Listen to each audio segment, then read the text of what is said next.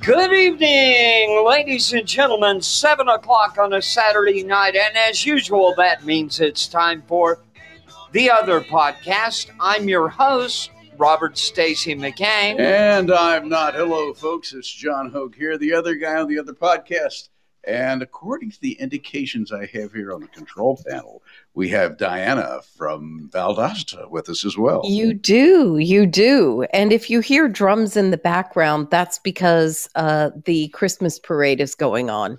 Oh. Well, that's what you get for living on a main drag. Tell me about it. If you hear noise in the background here, it's because Stacy's brother is watching the Alabama-Georgia game. Yes. And we have the abbreviated version of the college football scoreboard because the only game that matters is the SEC championship game, where Alabama currently leads Georgia 31-17. Oh, by the way, that's number 1 ranked Georgia, previously undefeated.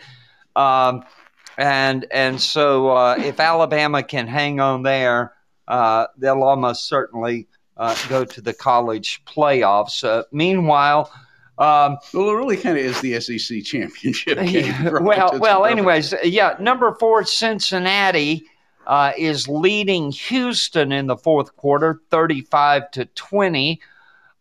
Number 5 Oklahoma State got upset by number 8 Baylor in the, I guess that's, what conference is that? The Big 12? I don't know.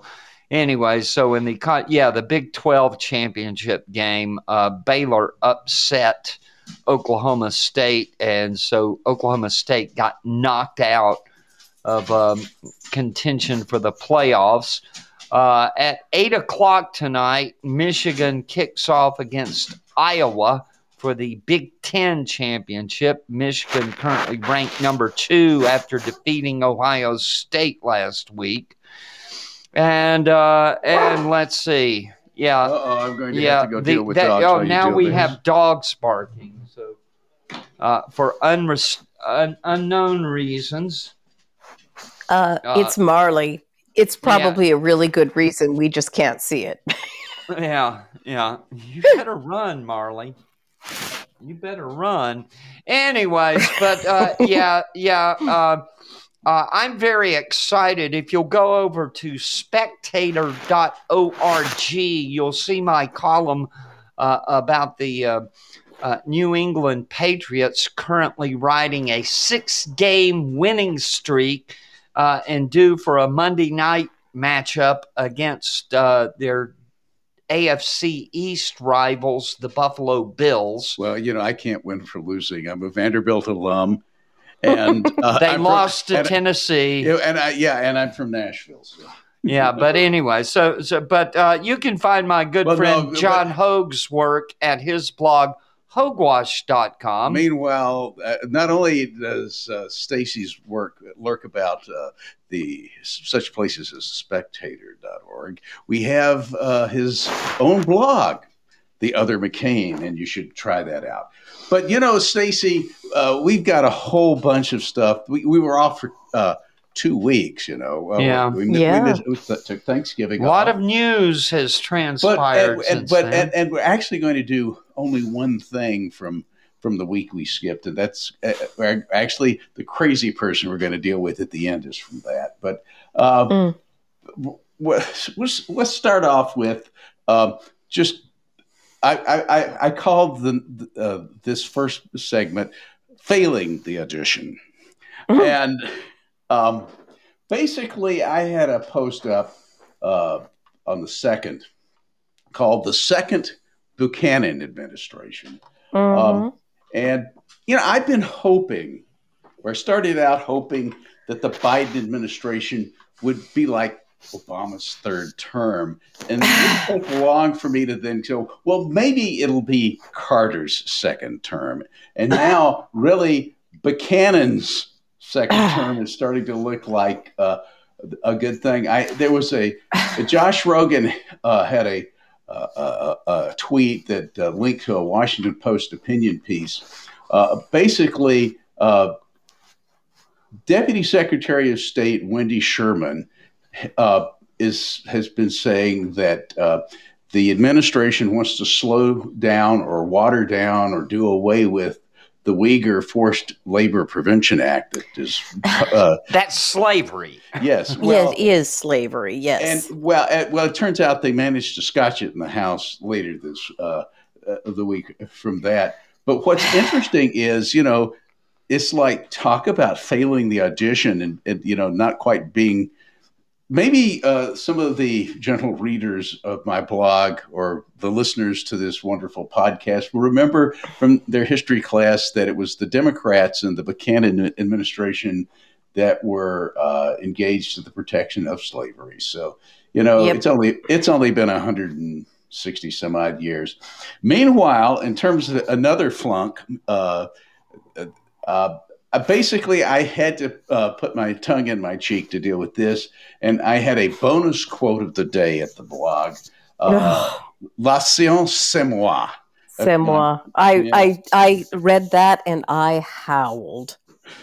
Anthony Fauci. Apparently, if you attack him, you're attacking the very basis of science. Yeah, and this idea that he is the personification of science, and that anyone who criticizes him is therefore anti-science. Even though we have, by his own admission, much of the advice that he gave that was being issued by the CDC and what all was not scientific. They knew these cloth masks don't work. They still don't. Yeah, it's a fact. Okay, actually the cloth masks do work. They and that's the reason why they're started being worn by surgeons in the first place. They keep stuff that you might breathe out inside you to keep you from infecting other people, which is why I was stuck wearing one of those masks and wound up with a sinus infection because something got in just before I put it on. And I had to keep it on. But here's the thing. Doctors change them between each patient. Doctors and nurses both change them between each patient. Doctors and nurses are rigidly trained to touch nothing outside of the sterile field while they are wearing those. Yes. And the whole idea of a bunch of randos wandering around with masks that they take off and put back on is utterly ludicrous. Well, yeah, we should never have been wearing masks. Well, no, I wear masks as part of the work I do because we want to keep any kind of contamination off of the stuff we're getting ready to work on, particularly immediately before we put what's called a conformal coating on it, which is protection. The last thing we want to do is have some chemical there that we don't know what it is that might potentially be corrosive and then encapsulated it in what we're building. So, that's bad. I have to take clean room training. Okay. So it's, talk about flunking the audition. But wait a minute. I have an update for you. Oh. Yes. Georgia quarterback Stetson Bennett threw an interception that was returned 42 yards for a touchdown by Alabama's Jordan Battle. So it's now 38. Alabama leads 38-17 over the previously top-ranked Georgia Bulldogs. So, I noticed that when I first looked at things just before I got in the car to come over here this afternoon, game hadn't started. and it was like 2-1 odds in favor of Georgia. And right now, I'm looking at the odds, and it's 19-1 in favor of Bama. Yeah. About 11 minutes left in the game, and it looks like Alabama now leading by 21 points. They might be passing the audition. Yes. And that's the subject of our the next little thing here. You did an interesting post about the Beatles.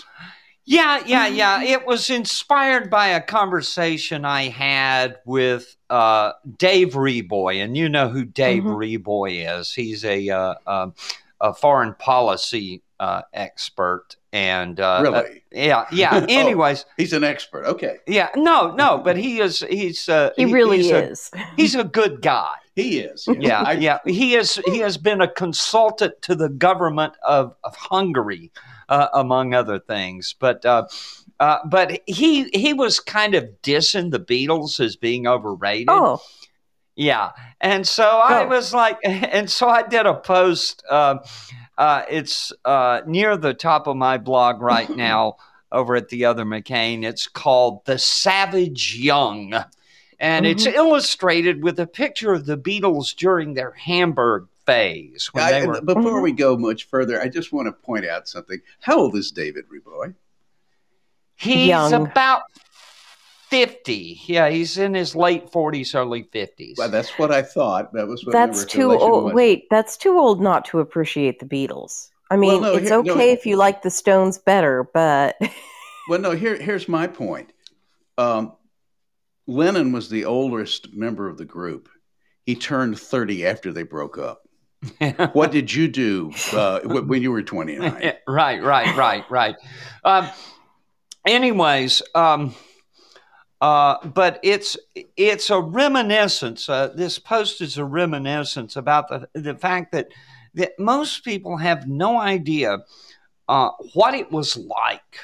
Younger people have no idea what it was like. That's turning out to be most people, Stacy. Yeah. Well, anyways, but I speak of the good old days of 45 RPM singles, AM Top 40 radio, and Ed Sullivan.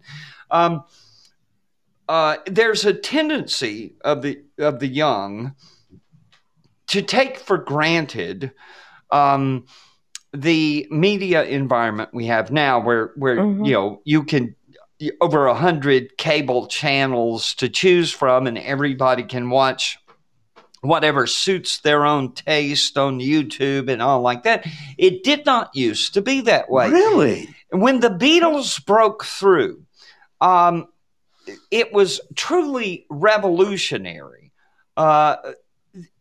in terms of their sound, and there was this idea when they first landed, here in the United States, and were at one point they had all 5 of the top 5 singles in the U.S. charts, and there was this idea that it was some kind of fad that and they would ask them the radio DJs, what is it that the girls are going crazy about?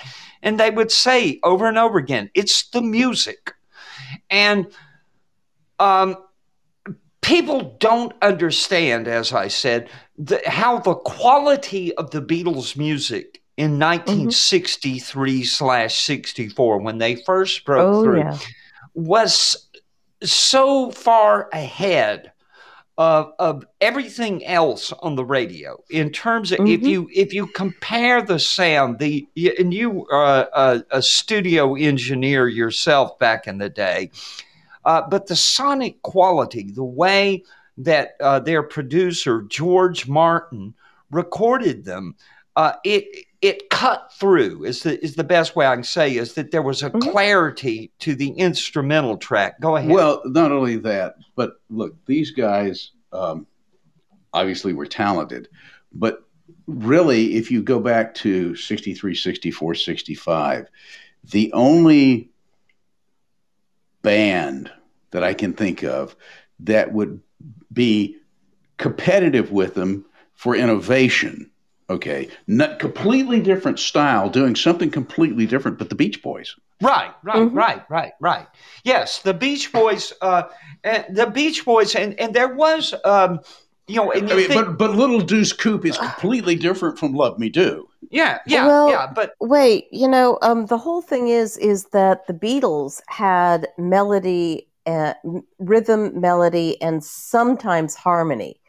Counterpoint didn't come into it. The Beach Boys actually have all four. Yes.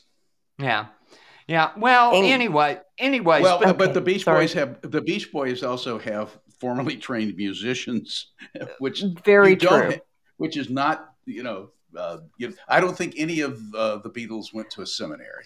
No, well, and none of as a them. matter of fact, there was a lot of, this idea that the Beatles were self-taught, right? Okay, first of Sort all, of.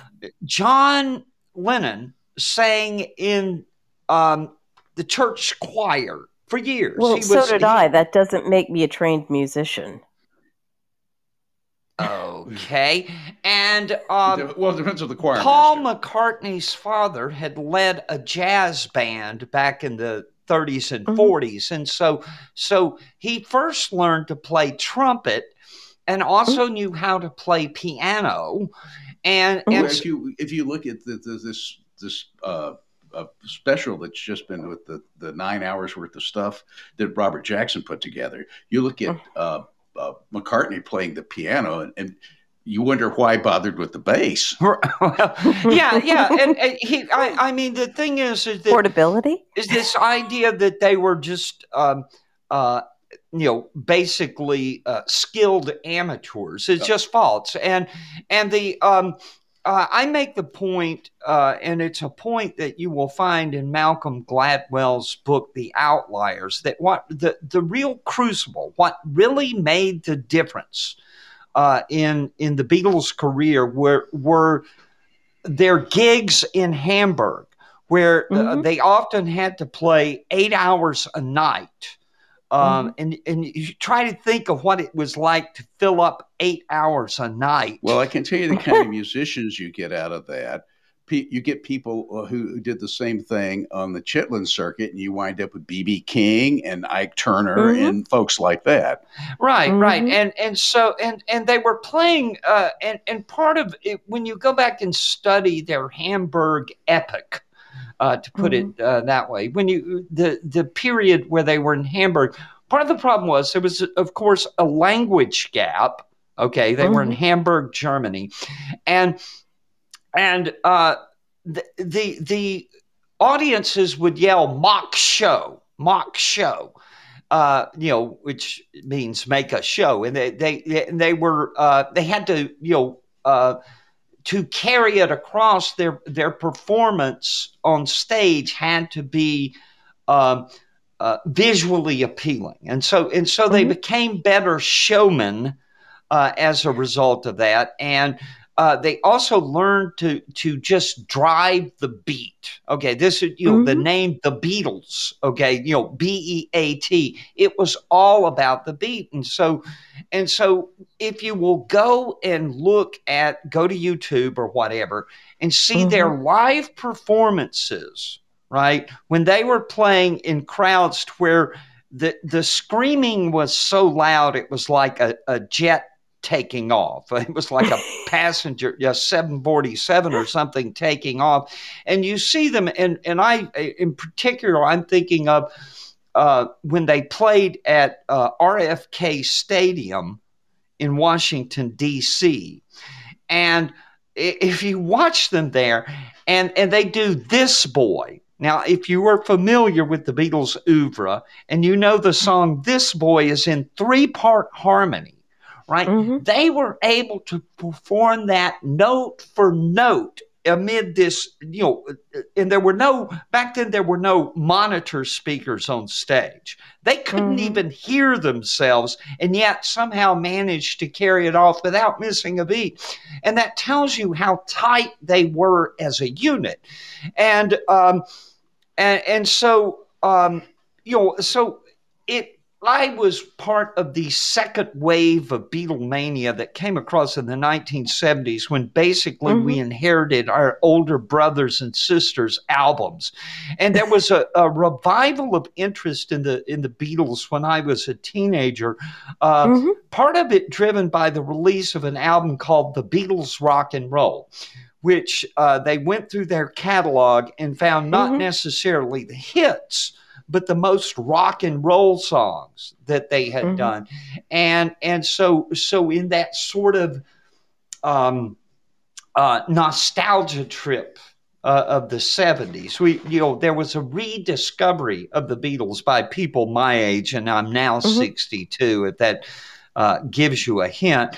But I share some memories of what it was like to be a young Beatles fan, in the years between when they broke up and John Lennon died. Well, yeah, I could tell you all kinds of interesting stories about working with one of them. Ringo Starr came to Nashville to do some stuff. Oh, that's right. But I'm not going to do that. I'm going to tell you my favorite story that sort of kind of is about the Beatles. When I was VP of engineering at JBL, we had a really important demo to do, and I wanted some fresh music to play to demonstrate the loudspeakers. So I went to Tower Records. Remember Tower Records? I remember Tower Records. I went to Tower Records to pick out some music, and I'm going through the bands, and there are a couple of young girls, look like they're middle schoolers, 8th grade maybe, in the aisle across, like in the bins facing the bins I'm doing, and I'm going through, and they're going, and one of them pulls out an album and goes, "Look, Betty, Paul McCartney was in a band before Wings."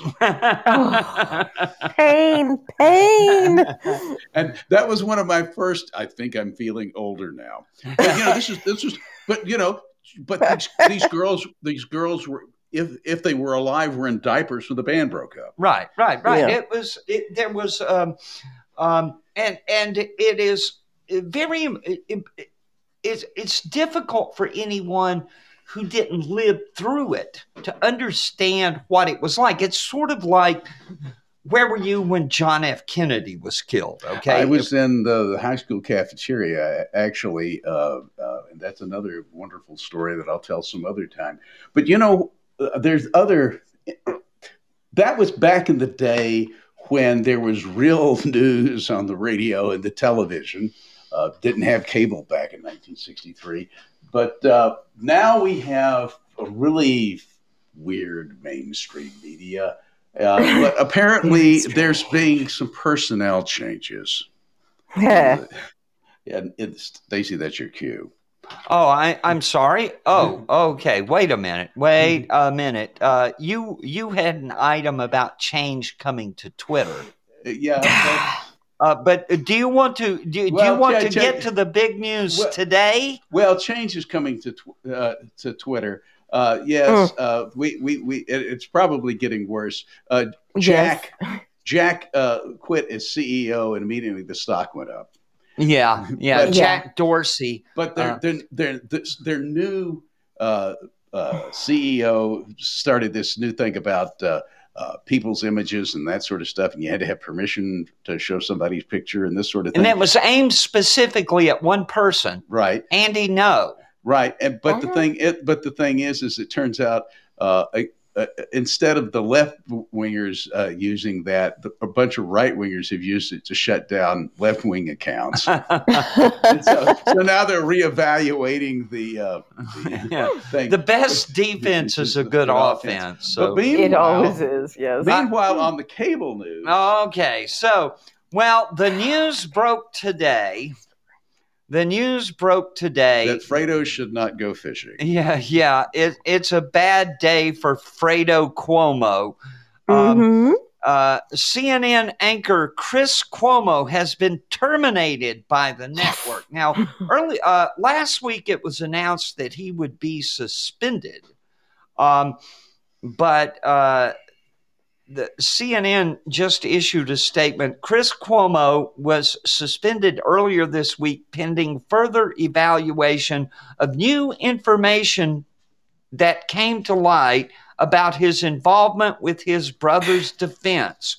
We retained, CNN says, a respected law firm to conduct the review and have terminated him effectively immediately. While in the process of that review, additional information has come to light. We don't know what this is, but they say, despite the termination, we will investigate as appropriate. Now, if you don't know what happened to Chris Cuomo, his brother, Andrew Cuomo, was governor of New York, and there was a sexual harassment scandal. Several women who had worked with Governor Andrew Cuomo came forward to accuse him of sketchy behavior, I guess is the best way to. Well, it's interesting though that now that they're investigating further, saying that other stuff had happened. I was just noticing that Matt Lauer was unavailable for comment. Very much so. Yeah. No, yeah. this is just been classic. It's the whole Breitbart thing where, drip, wait for the denials and the new narrative to grow up, and then drip. It's been classic watching. Well, I suspect that we'll see some censorship of the coverage of this story, and there was a post on Gab that I saw. I guess it was yesterday from Cheryl Atkinson. Basically, Orwellian Facebook censorship strikes again is her title of her Gab, and also the post it links to. Apparently, she has been temporarily suspended from Facebook again. Yes, because she posted an accurate quote from a historical figure. Yep. And she notes in her post that she's being punished while certain Facebook users are routinely allowed to post false information without any consequences. And she referred to it as Orwellian censorship. And I think this is one of those times where she nailed it. I mean, a lot of people, go Orwellian and they're talking about Big Brother and the Ministry of Truth and Ministry of Love and that sort of stuff. But in this case, this is Orwellian. Facebook is Orwellian because they are really strictly hewing to the principle that all animals are equal, but some animals are more equal than others. And the pigs are walking around on 2 feet, and you can't tell the difference. Yes, but meanwhile, though, we are seeing blue on blue behavior to the point where you had a post, Stacy, about Instapundit talking about socialists bad-mouthing socialists. Yeah, Glenn Reynolds, Instapundit, beloved by all, linked to and quoted a critique of the underhanded journalism and bogus history behind the New York Times 1619 project. So I clicked the link and was shocked to find myself at the World Socialist website, a platform of the Trotskyite Fourth International. Now, many of our audience may not get this, okay? That the Trotskyites were dissidents in the Soviet era against Stalin, and so they've had some interesting people, such as Christopher Hitchens, come and go through their organization. Yeah. Anyways, but I was shocked by this. By this guy who at the end of talking about what's wrong with the New York Times 1619 project, the racialism involved, brings it down to a part where he starts citing Marx and Engels and even gets so far as to quote Rosa Luxemburg. Hang on a second here. You guys talk for a minute. Okay. What's exciting? Okay, well, in case you don't know who Rosa Luxemburg is, she's fairly important. She's a very major intellectual influence in the pre-1917 revolution. That whole give and take that was going on. Rosa was very much opposed to Lenin. Curiously, she and Karl Liebknecht found themselves right alongside Lenin in being absolutely opposed to the First World War, when most socialist parties in every country voted to support their country's war effort. Post-World War I, Rosa Luxemburg was arrested and was murdered during one of the multiple putsches going on in Germany. That's a short history. The putting down, they attempted a sort of a German communist revolution in Berlin. That was not really. What? Not really. They looked at the Weimar Republic and said that this is idiotic and it's not going to work. I mean, there's a lot going on there. She was against democracy, okay? Well, yeah. Okay, actually, that's not quite true. Rosa was more in favor of democracy, but she tended to go along but she figured in this case, maybe they had a chance. I think she was an idiot on this. But in January 1919, Rosa Luxemburg and Karl Liebknecht were captured by the Free Corps. Well, and I believe they were executed, basically. They had been kept in a prison for some weeks, and they were never given any kind of a trial. There was no danger at that point. They were in the wrong, but if they'd received a proper trial and been imprisoned or executed, either one would have been fine. In this case, they were murdered and dumped in the canal. Come on. Well, I mean, neither side was exactly clean hands. Dead commies. I know. Don't dead commies. Expect me to mourn dead commies. Well, okay? on the other hand, this having commies shoot at National Socialists sometimes can be to our advantage, and having fascists can they both lose? Well, that's just it. And having fascists shoot at the communists can sometimes be to our advantage. Well, but you know what is really Rosa Luxemburg is a good communist, the only kind. She is a good dead communist. But you know what is But let's get our economics straight. Okay. Do you know what is to our actual advantage personally? And that's capitalism. And in that case, I'm going to give you your cue to talk about the yellow button.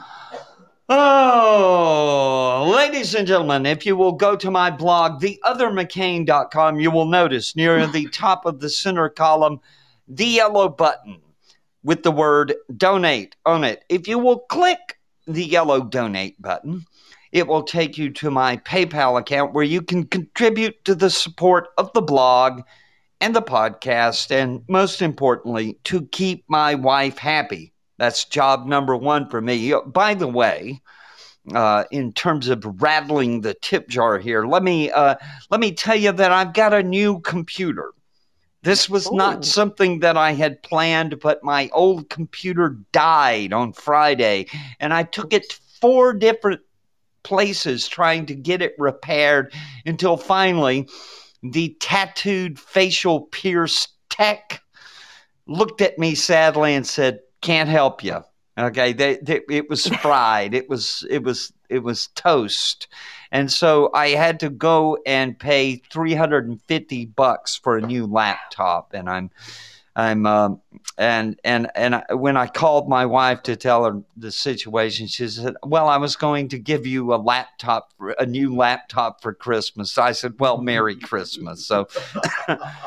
So, anyways, ho, ho, ho. But yes, click the yellow button to contribute to my PayPal account. Meanwhile, over at my good friend John Hoge's blog, hogewash.com. Oh, I've had some nice support through the years, and I'm very thankful for it. And if you look at the sidebar at Hogewash, you'll see a icon of a tip jar. Click on it, be taken away to my PayPal account where you can help support either this blog, either the blog or this podcast, or you can do your Christmas shopping through the Amazon link there, or the links at the other McCain. We both participate in the Amazon affiliates program. And when you use those links at a blog, the blogger gets a little cut of the action, and you pay the same price. It's just something actually nice that gets done on it gets done nice by Amazon. Or you can do your Christmas shopping for the stocking. I used to be a radio announcer. Stocking stuffers at the Hogewash store. That's a great place to waste your money. Regardless of how you choose to support us, please remember the 5 most important words in the English language. Hit the freaking tip jar. Indeed, and we'll be very thankful for it. Meanwhile, I'm looking at the... Wait a minute. We need to finish up this commies We thing. sure do, because you've got some really great stuff in this. Go. Yeah. Well, I was going to say, I'm looking at your page here, and we've got the yellow button right next to that headline about the Instapundit and the commies. Going socialist. Anyways, but he goes on and he talks about the Marxist theory of the basis of Marxist theory, if you don't realize it, is what he calls the materialist conception of history. And I have a problem with this in that I do not believe, as the Marxist believes, that this materialist conception of history just was as they would think it, a step forward, a scientific discovery. You know, that's the one thing is people don't understand that there were lots of socialists around before Karl Marx came along, but he declared that his scientific socialism. It was scientific socialism. It wasn't. Well, no, hold it. But let's just take it there. The scientific method says you come up with a hypothesis, you run an experiment, and that tells you whether you need to reject the hypothesis or not. And the 20th century was the experiment, and I reject the hypothesis. Yes. Yeah, me too. 125 million is enough. Yeah, Marxism is the deadliest idea in human history, having caused about 100 million deaths in the 20th century.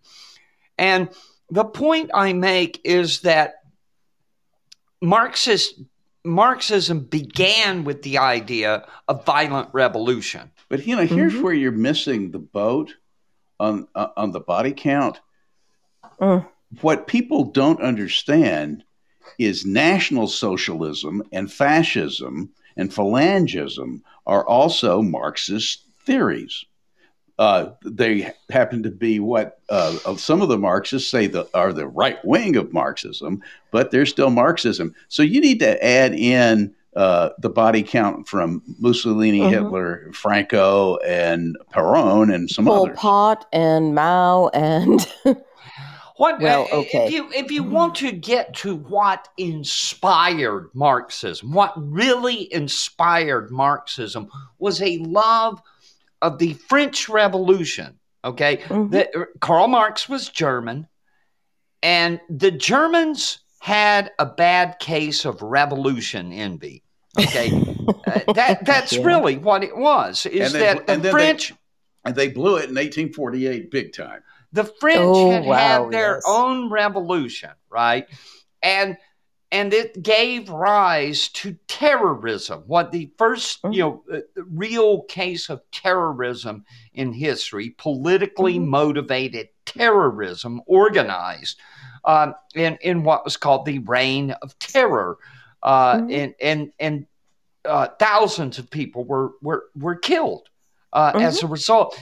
And they fell in love, Marxists fell in love with this idea of wielding the force of revolutionary terror. If you go and read Lenin, that's Vladimir Lenin, by the way. Not John? Not John Lennon, no. But if you not read Groucho Marx? If you read Vladimir Lenin, he advocates, and so also did Trotsky, who was, by the way, the leader of the Red Army during the Russian Civil War that followed the Bolshevik Revolution. And this idea of terrorizing the population using revolutionary terror was central to the whole idea of Marxist-Leninist thought. And it's something that Marx never disavowed, that Engels never disavowed. None of them ever disavowed this idea of terror and this idea of what they called the dictatorship of the proletariat. Well, Trotskyists, have this idea that this was possible without gulags or secret police or summary executions, and you can't do it.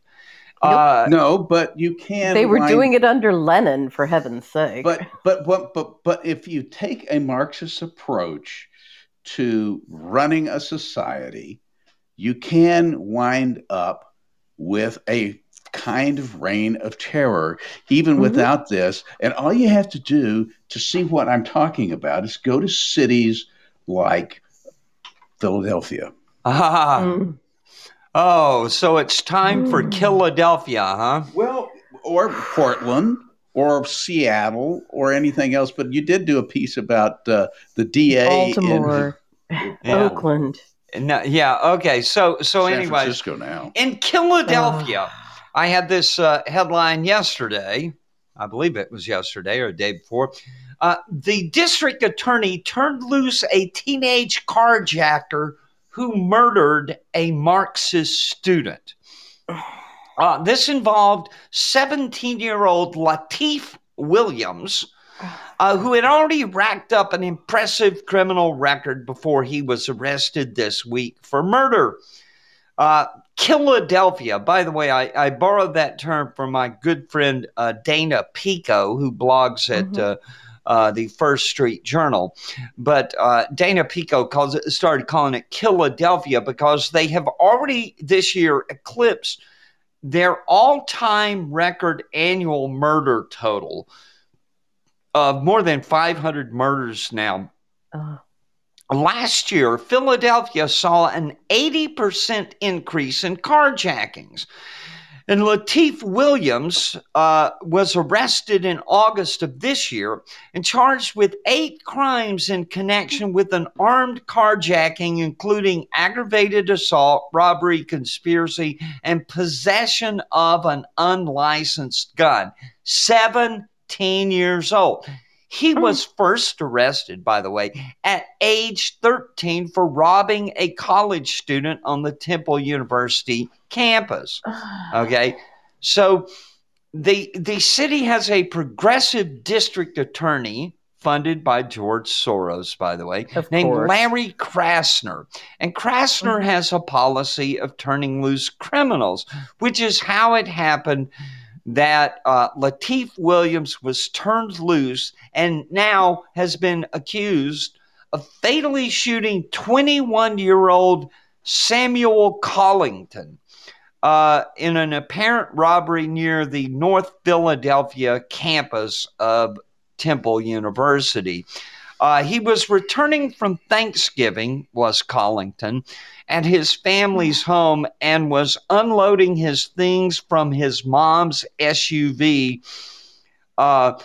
when Lateef Williams shows up. A struggle ensued and Collington was shot in the chest in the back. He died. He was a political science major who was set to graduate from Temple University in just weeks. Well, there's a little bit of irony here. Quote, Collington was passionate about social justice issues and racial and income equality, friends said. He was the president of the Political Science Society for the last year and an officer of the College Democrats. In the past, he had canvassed for Planned Parenthood, the ACLU, and Vermont Senator Bernie Sanders. A friend of Collington's, Douglas Leake, described his friend as a devout Marxist who would not want his death to be used to push any sort of right-wing pro-police agenda, such as stop and frisk. Quote, we must not let this travesty spawn oppression of any kind. I will never stop defending his legacy of radical justice, peace, and equality. See, here's the thing about... But there's a problem with this. Go on, John. Well, no, I mean, just look, if you're going to be a Marxist, the only way you're going to make it work is with a police state. Mm-hmm. If you're going to start a police state, wouldn't you try to get the cops on your side? Well, don't forget that the Soviets had the socially friendly elements, otherwise known as the thieves. Yes. They used them to beat up the politicals. Yeah, Stalin was a bank robber before he was a... Yes, he was. Yeah, they used bank robbery to fund their... expropriations, they called them. Expropriation, yes, as they called it. Well, political smash and grab is in style these days, particularly with the Democrats. The Democrats, though, have managed to build a majority. But it's a majority of voters, according to Rasmussen and other pollsters, who oppose Build Back Better as a tax and spin scam. I guess it's been since the first of the year I've been writing about the Democrats really being in a state of panic because they just had this incredibly bad, but unexpectedly bad performance on everything down ballot from the president. They almost lost the House. They didn't really get control of the Senate. And so you've had their wish list is just blocked in Congress. So the Biden administration is promulgating all sorts of lawless regulations. But fortunately, and we'll get to this in a little while, the courts have seem to still be in the business of upholding laws in the Constitution. And at the state and local level, you've got idiots like this DA in Philadelphia. And you have their overreach over the past couple of years at the state and local level on a range of issues, from COVID lockdowns to school curriculum to letting people run riot in the streets, beginning to meet with serious popular resistance. And if you don't believe me, talk to a Democrat from Virginia. Economic reality is really kind of setting in, though. And, Margaret Thatcher's corollary to the laws of thermodynamics is really starting to bite the Democrats on the ass. By the way, for those of you who don't know that, Thatcher famously noted that the problem with socialism is that it always runs out of other people's money. Eventually, you run out of other people's money. Right. Speaking of which, by the way. Yes. Final score, Alabama 41, Georgia 24. Well, I ought to make you buy supper tonight in celebration. Anyway, hey, thanks. I had a friend, since I'm in Georgia, who pointed out gently, very gently, that Georgia hasn't won a national championship in so long that it's kind of embarrassing. So don't get your hopes up. Anyway, just like things are uglier for Georgia's football team, things are going to get uglier all over. And not just because of who's running for governor in Georgia now. I expect we're going to have a real flurry of activity from the Democrats between now and the 2022 elections. That's just it's going to be excessively weird. On the other hand, it isn't already. Oh, you ain't seen nothing yet. On the other Hey, hand, Stacy, isn't there a good Hunter Thompson quote for that? Yeah, when the going gets weird, the weird turn pro. Yes, indeed. Correct. I've already retired, though. I've had my weirdness already. Yeah, but I did enjoy writing about the courts this week, and probably the easiest way to go through the way they were dealing with lawlessness uh, by the Biden administration is just to kind of take the decisions in order. Um, on the evening of the 29th, a decision came out from federal district judge Matthew Shelp. He issued an order in the Missouri et al. Versus Biden et al. Case, and it's Missouri and 9 other states suing Biden um, uh, and the Centers for Medicare and Medicaid Services. And to cut to the chase, the order ends. It is hereby ordered that defendants are preliminarily enjoined from the implementation and enforcement of, and then it's all the stuff related to the Medicare and Medicaid programs, omnibus COVID-19 healthcare staff vaccination mandate. And in anyway, they're enjoined from enforcing it against any and all Medicare and Medicaid certified providers and suppliers within the states of Alaska, Arkansas, Iowa, Kansas, Missouri, Nebraska, New Hampshire, North Dakota, South Dakota, and Wyoming, pending a trial on the merits of this action or until further order from this court. Defendants shall immediately cease all implementation and enforcement of the interim final rule with comment period as to any Medicare or Medicaid certified providers and suppliers. And then it lists the 10 states again. And I was going, well, everything is proceeding as I have foreseen. And then the next day, another one bites the dust. The U.S. District Court in Kentucky, which is handling a suit by the states of Kentucky, Ohio, and Tennessee against the federal government. Basically, the government is enjoined from enforcing the vaccine mandate for federal contractors and subcontractors and all covered contracts in Kentucky, Ohio, and Tennessee. And basically, each of the states has some agency that's a federal contractor, so that gave them grounds to sue. But they made it a class action suit on the grounds of every federal contractor or subcontractor in those states. So, that was nice, although my federal contract is based in Maryland, so it didn't help me specifically. But there was a second bite of the dust for the Centers for Medicare and Medicaid. On the next day, on the 30th of November, a judge in Louisiana handling a case with Louisiana and several other states suing over the same thing, said, let's go for broke.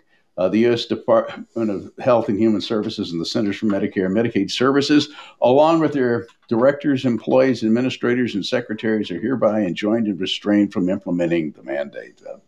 Big, long description of it here. As to all healthcare providers, suppliers, owners, employees, and all others covered by said CMS mandate. And basically, he said, those first 10 states, add another 40. And so basically, some things we're proceeding even better than I had foreseen. And we're seeing the courts really getting in and saying no to the Biden administration on these bogus regulations. Mm-hmm. So, this is good. But the really good case was in the Supreme Court. Yeah, and is it this idea that anything that would, this idea, and Joe Biden has directly done the opposite of what he promised during the campaign. Well, his lips were moving. Right. But he said no. He didn't think mandating the vaccine would be a good idea, and he's done the exact opposite Well, of he what admitted that it was unconstitutional and did it anyway. Yeah, and it's a part of what is going on here is that we have a Democrat problem in this country. And by that, I mean that if you will start breaking down poll numbers, if you will look where they divide Republicans from Democrats and independents, what you will notice is that increasingly independent voters are lining up on the Republican side of most public opinion questions, leaving the Democrats out there in their own little bubble. Not only that, but you're starting to see the Democrats fractionate. Mm-hmm. Well, but the thing is that Democratic voters are tuned into fear porn. The coverage of this pandemic has been it has been all about fear. Yeah, but look, the pandemic is worse in blue states and blue cities. Crime is worse in blue states and blue cities. And so obviously, why, if you are there, why not be afraid? Right. Well, but what I'm trying to get across is that the political division in this country is not caused, as the liberal media would have you believe, it's not caused by right wingers becoming more extreme.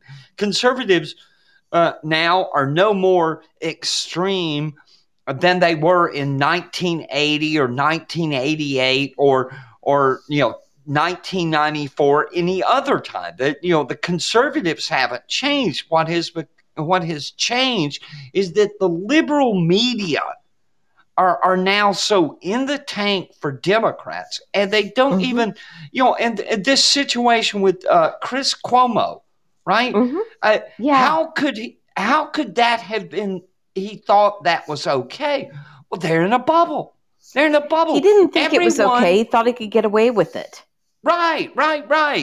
And they've been getting away with it, right?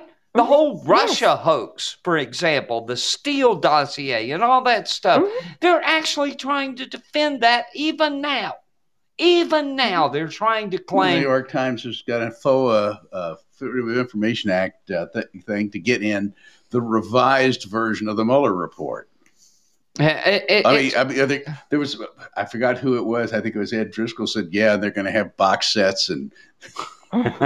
Yeah. And they're just, and they have lost their freaking minds. And this thing with the vaccine, I forget who it was. I want to say it was Matt Taibbi, but it may have also been Glenn. Yeah, I think it was Matt Taibbi who referred to it as the vaccine cult. Okay. The idea that the only thing we can talk about in regard to COVID is you must get the vaccine. You must get the vaccine. I'm vaccinated. You're vaccinated. Dianna, you vaccinated? I'm vaccinated, and I'm kind of annoyed because it doesn't work. Well, right. But nothing else in terms of when they tried to in Florida. What is it that what are those monoclonal things? Antibody infusion? Right. Yeah. Right. When Governor DeSantis started promoting these antibody treatments, right? You can't even talk about treatment because if you say that the disease can be treated, right, it will discourage vaccination. That's the argument that's coming out. Well, yes, but I mean they've all got their memos from Chairman Omicron. Right. And this Omicron variant. Thank you very much for bringing that up because. Turns out it's a mild cold, according to the South Africans. Right. It's not even a severe it apparently doesn't even cause severe symptoms, and yet, but it may cause immunity. Yeah. Anyway, so that's just part of the nonsense.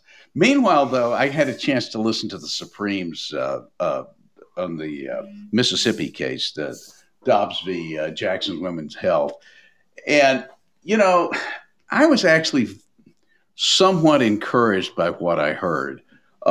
Justice Thomas posed two questions, which I don't think ever properly got answered, either by the attorney for Jackson's Women's Health or by the Solicitor General of the United States, who were arguing against the Mississippi law. Thomas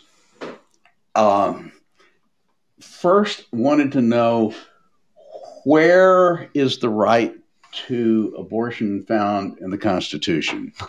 He said, this is a Second Amendment case or Fourth Amendment case. I know where to go read what we're talking about.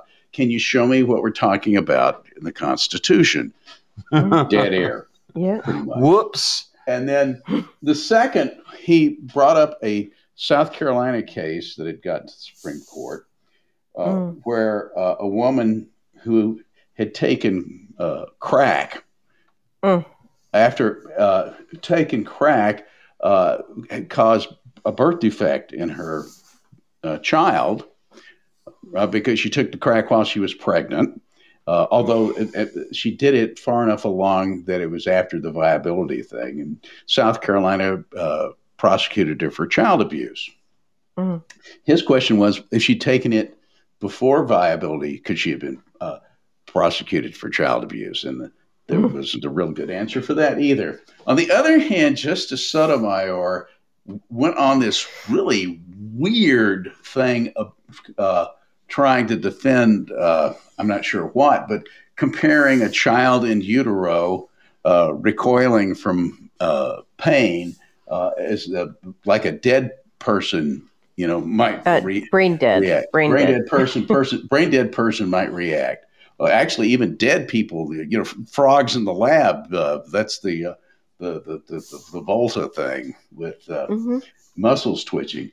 But it's pretty clear how Justices Thomas and Alito and Justices Breyer, Kagan, and Sotomayor are going to vote. Based on what I heard, though, I'm pretty sure the remaining four justices are going to vote with Thomas and Alito to put an end to Roe v. Wade. I'm not sure, though. The best guess I could make is it's going to be a 5-1-3 decision. By that I mean there are going to be 5 to put down Roe and Casey, and there'll be 1, and probably Roberts, who'll vote to just do away with Casey, but it'll still be a 6-3 decision because he'll support the thing in judgment, but people. Speaking of how crazy liberals have become. Is it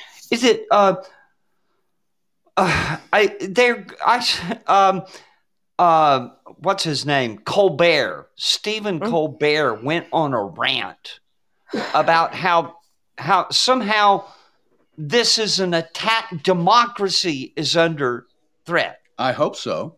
No, but we're a republic, not a democracy. We're a republic. But the point is that the Roe v. Wade was anti-democratic in the extreme.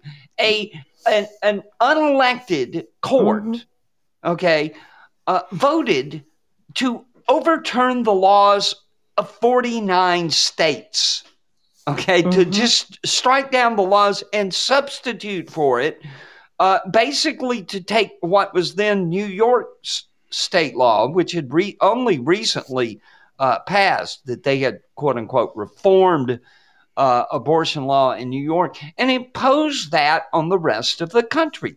And it was crazy, but the problem with this, and you cannot even talk to liberals about this, to explain that striking down Roe v. Wade, if that's what the court were to do, would merely return it to the state legislatures. So if you've got an issue with abortion, just take it up with your state legislature. Well, but she might not be able to win there. But anyway, oh no! Look, things are coming apart at the seams, and everybody thinks so. But there's a wonderful Heinlein story called "The Year of the Jackpot," and it's about a statistician who notices all sorts of craziness beginning to happen. Incidentally, it's set in Los Angeles initially, so that tells you something.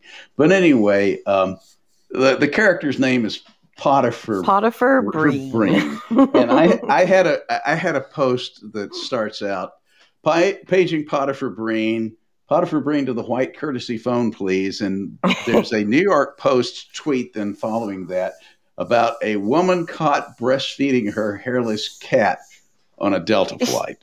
That is just too weird to believe. I mean, what on earth? A cat you know what cats' mouths are like. They're when they gnaw on your finger, they've got little hypodermic needles for teeth. I can't imagine a woman doing that to her breast.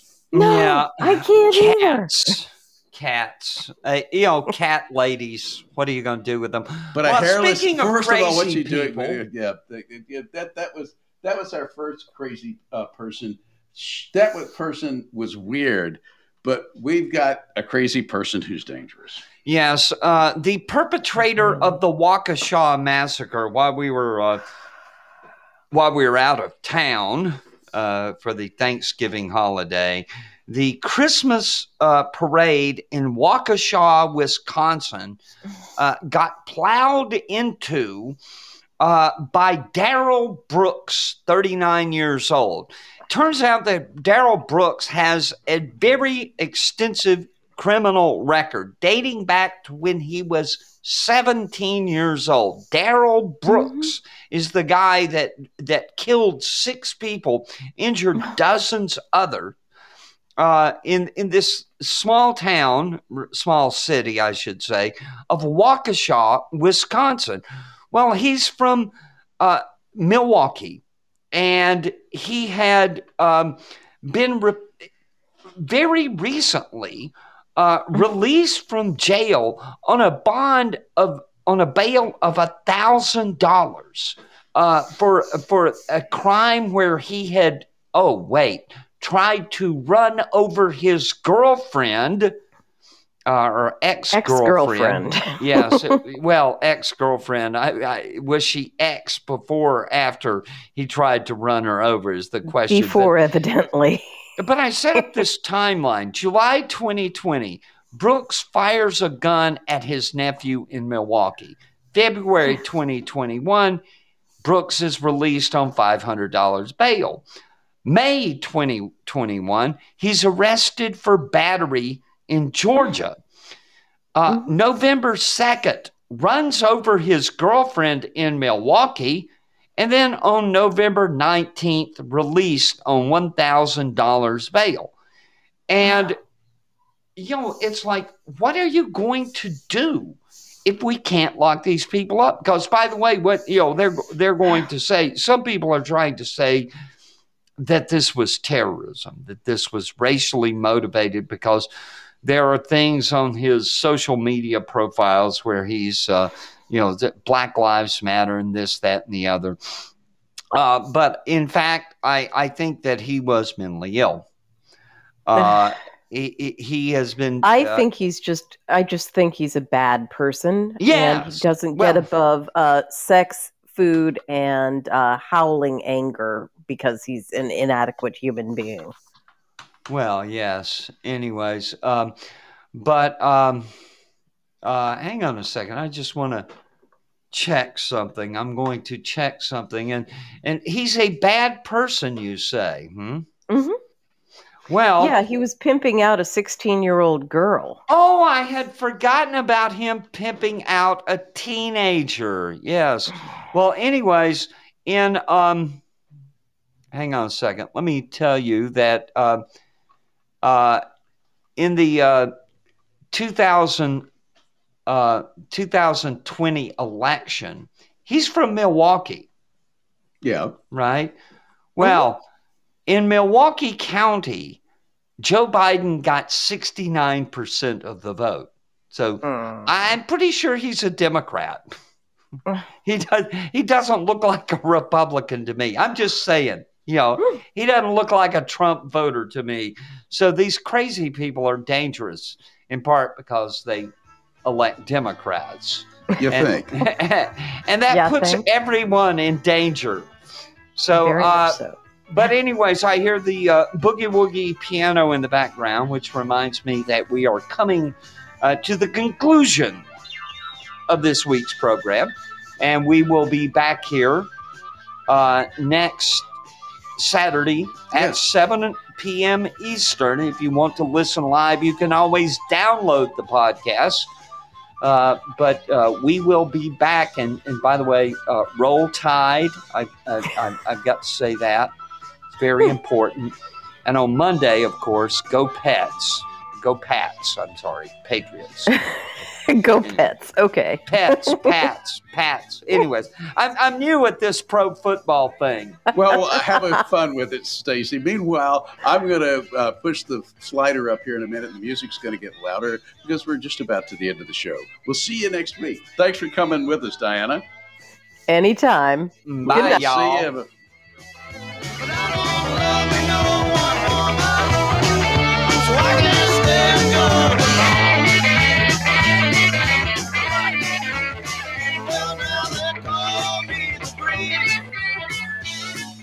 Going down the road. Well, now they call me the free. I keep going down the road. I ain't got me nobody. I don't care if people know.